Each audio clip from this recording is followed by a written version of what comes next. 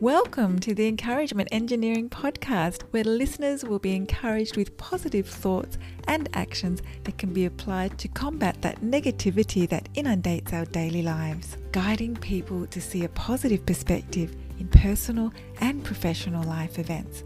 Now here is your host, Bob Brum, the Encouragement Engineer. Your team's encouragement engineer offering you another encouraging quote from John Addison. You're either green and growing or you're ripe and rotting. We have all seen what happens to plants after a first freeze. They start to die and rot.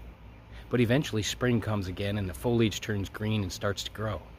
Your mind is similar. We can keep it green and growing by continuing to learn and being grateful. When we decide not to continue to learn and grow, we start to rot as our mindsets have old stale beliefs that limit our perspective. Growing means we stay open to new ideas and see what great things life can offer us in growth.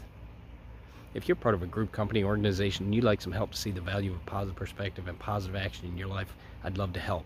Feel free to contact me at my website at bobbrumspeaks.com or email me at contact@bobbrumspeaks.com. I also encourage you to subscribe to my podcast wherever you listen to podcasts. And I hope you have a great day.